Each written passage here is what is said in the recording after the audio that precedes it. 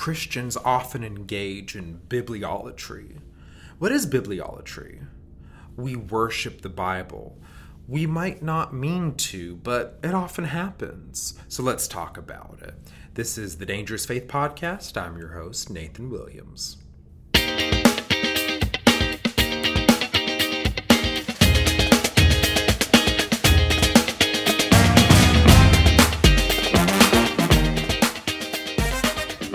This episode is going to be in two parts. The first part, we are going to talk theology, and just a heads up, it's going to get pretty deep, so stay zoned in, and we'll get to the second part. And in the second part, we're going to be talking about practice. What does it mean on an everyday level when it comes to bibliolatry? So let's start with the first. I would encourage you potentially to listen once more or twice more to this part of the episode because it can get pretty deep. But if you don't, that's okay. Let's dive in. I want to start by clarifying the Bible is not God, but it comes from God. It tells us things that God wants us to know, and it points us to God himself. The whole point of the Bible is to point us back to God himself, who he is, his Trinitarian nature, the nature of Jesus Christ. So I'm going to phrase it this way. More specifically, the Holy Spirit points us to Jesus Christ, who came to earth to glorify the Father. Do you see that triune description a little bit there? But anyways, the Bible is not God. This can be confusing because of the terms that we use. We say the Bible is the Word, or the Bible is the Word of God. But then we also say that about Jesus, right? We say Jesus is the Word. And so using some good old geometry, I don't mean to give you some PTSD flashbacks to high school or whatever, but using some good old geometry, if A equals B and B equals C, then A equals C, right? So if the Bible's the Word of God and Jesus is the Word of God, therefore the Bible is Jesus. The Bible's God. But we use similar words, but it's not quite true in that geometric sense. So let's keep talking about it. We subconsciously think that the Bible is God sometimes because we use the same words, even though when we spell it out, what we actually say the Bible is God, it's like, it sounds really funny, and we're like, that doesn't sound right. So we have to make sure we define our terms clearly. The Bible is the Word of God because it comes from God, and it is the message and story of God's plan for salvation for all of humanity through Jesus Christ. It's all made possible by Jesus. The Bible does not have a mind.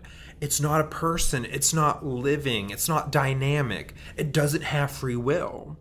It's not a person of the Trinity. There was a time when the Bible did not exist in any form. And this might sound heretical. Stay with me here. The Bible also is unnecessary in the ultimate sense. So I'm going to put it this way. The Bible's unnecessary. The reason why I say that is because think about the New Testament. There was a time when you were a Christian back in the early days, and you didn't have the New Testament. So all you had was the Old Testament. However, due to the teachings of Jesus and the apostles and some of the oral teachings going around, you could still be a good Christian and follow the truths of the Bible in a way before the Bible even existed in the way we have it today. So the Bible's unnecessary in a book form or a scroll form.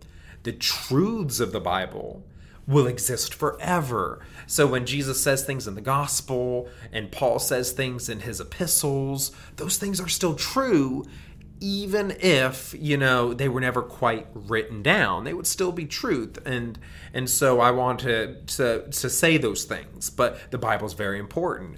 And we do need it for today. But it's unnecessary in a way that Jesus will never be unnecessary. And so, however, that moves to Jesus. None of that applies to Jesus. Jesus has a mind. Jesus is a person. He does have free will. He is a part of the Trinity. Jesus has always existed. Jesus is very necessary because God is the basis of all things. We know from Scripture that through Jesus all things came to be. Jesus is the Word in that he emanates or is begotten of the Father from eternity. So that gets into some classical theology back from the early centuries of the church. He's begotten of the Father from eternity. He's the Word, the Logos, the breath, the life of God as he speaks. There's a lot here to meditate on, the mystery, the theology, but you would not say those things of the Bible. So, you wouldn't say that the book of the Bible, with the 66 individual books, was around for eternity. When God spoke things into existence, out popped the King James Bible. No, you wouldn't say that. You wouldn't say it was through the Bible that all things were created. But you would say that of Jesus. So we have to be very careful that just subconsciously, the way we use these terms, we don't mix them up. And we know what we mean. The Bible's not God, but the Bible comes from God.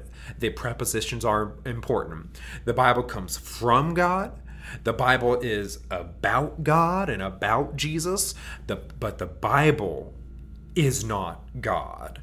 And so we want to be careful there. So that's part one. That's theological. And hopefully I didn't butcher it too much. Hopefully you're not too confused. So we're going to move on to part two in everyday life.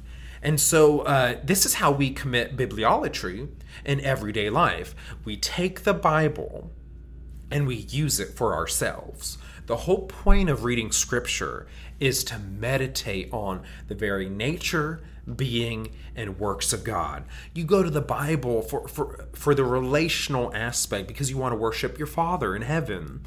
You want to grow closer to Jesus Christ. You want to learn more about the Holy Spirit. It's always relational. But I'm guilty of doing what I'm about to say next. Sometimes I'll go to the Bible just for comfort. All right, Bible, make me feel better. And so I'll read some Psalms.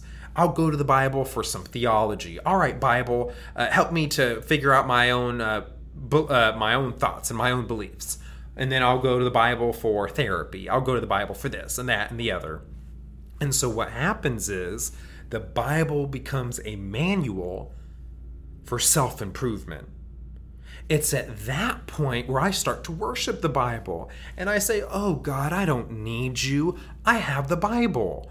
Oh God, I don't need your advice and your wisdom because I have the Bible. Now, don't get confused. The Bible's wisdom and advice does come from God. That's true. But what happens is if it doesn't lead you deeper into the devotion of an actual being, God himself, Jesus and the Holy Spirit, the triune God, 3 in 1, then what happens is you just have a book. And the book has some interesting stories, which is great. The book has some advice and stuff that, some self-help stuff that might be great, like Proverbs. Okay, I need to be kind. Great. I need to work hard. Great. All right. And then we go out and we try to live by the Bible without the relationship. That's bibliolatry. It's the Holy Spirit inside of us that's supposed to illuminate the Bible. We're supposed to grow deeper in our affections and our love for Jesus Christ. And then, and so we want to be careful that we don't love the Bible so much that we cut out the God who desires to have a relationship with us. Why? Because, we got the manual for ourselves and we're good. I think the Pharisees were guilty of this as well in the New Testament, the descriptions in the Gospels. The Pharisees had the law of God, but instead of using that law to draw the people closer to the God of the Old Testament, the Pharisees simply said, all right, this is your self-help manual. Just try hard. Be good enough, and we'll help you. We'll tell you what to do. But the relationship aspect was cut off. It was kind of like, all right, you got this because you have the law, as opposed to you got this because you worship the God of creation. Those are two very different things. But anyways, something I wanted to share with you, something that I've had on my mind forever. And so tell me what you think. We're on Facebook and Instagram and Twitter. I'm working on a YouTube channel right now that we'll have up and running, and I'll be putting that out more publicly soon. But anyways, tell me what you think. I'd love to hear it. We're going to move on now to our devotional for today, and we're going to be finishing up Ephesians chapter 6, verses 21 through 23, so the very end. I'll read. Tychicus, the dear brother and faithful servant in the Lord, will tell you everything, so that you also may know how I am doing and how I am. I am sending him to you for this very purpose, that you may know how we are, and that he may encourage you. Peace to the brothers and sisters, and love with faith from God the Father and the Lord Jesus Christ. Grace to all who love our Lord Jesus Christ with an undying love. Amen. All right, so I hope y'all have enjoyed the book of Ephesians, and so I wanted to quickly summarize what I was trying to do through these devotionals. Sometimes we can psych ourselves out when it comes to reading the Bible. We're like, I don't have a fancy degree. I don't know the original languages, the Greek and the Hebrew and a little bit of Aramaic and Daniel. And so, I guess I can't read my Bible, and I'm reliant on my pastor on Sundays to talk to me. And so there is a point where pastors are good and teachers and theologians, but the Bible was meant to be read by everyone. And so I hope by simplifying things, I didn't get into a whole bunch of complicated theology. I didn't get into the languages, but through reading these individual passages, you can get things out of it. You can learn about Jesus and you can grow closer to God. And so I hope that y'all have enjoyed these devotionals. You don't need a fancy degree to grow close to the God that we worship. Secondly, I want y'all to see the affection of Paul in this finishing passage. These are real people. Sometimes we read funny Bible names like Tychicus, if I'm even pronouncing that correctly, and we're like, oh, that just sounds funny, la la la. And so we read how Paul is sending these letters for encouragement, and we're like, oh, that's nice. But these are real, actual people. They had relationships, they had arguments, they struggled together, they lived together, and they worried about each other. And so we don't want to forget that, because sometimes we're a couple thousand years removed, that personal element can be lost on us if we don't really try to bring it to the front. And then finally, we need theology and ministry to be together. Paul did this beautifully. He starts out with theology. He'll sometimes go over different points in the gospel. He'll talk about the role of Jesus and the Holy Spirit, etc., etc. But then he'll finish up with on-the-ground ministry. And so they go together. So make sure we're always thinking through our theology biblically, but also we're taking that theology, and that needs to transform us by the power of the Holy Spirit so that we can go out and do ministry and love the community, love our local church, and just try to be lights to the world, right? And so I hope y'all have enjoyed these devotionals, and I'll figure out what book we're doing next. But anyways, I'm going to pray, and then we'll sign off. Father, thank you for faithful servants like Paul.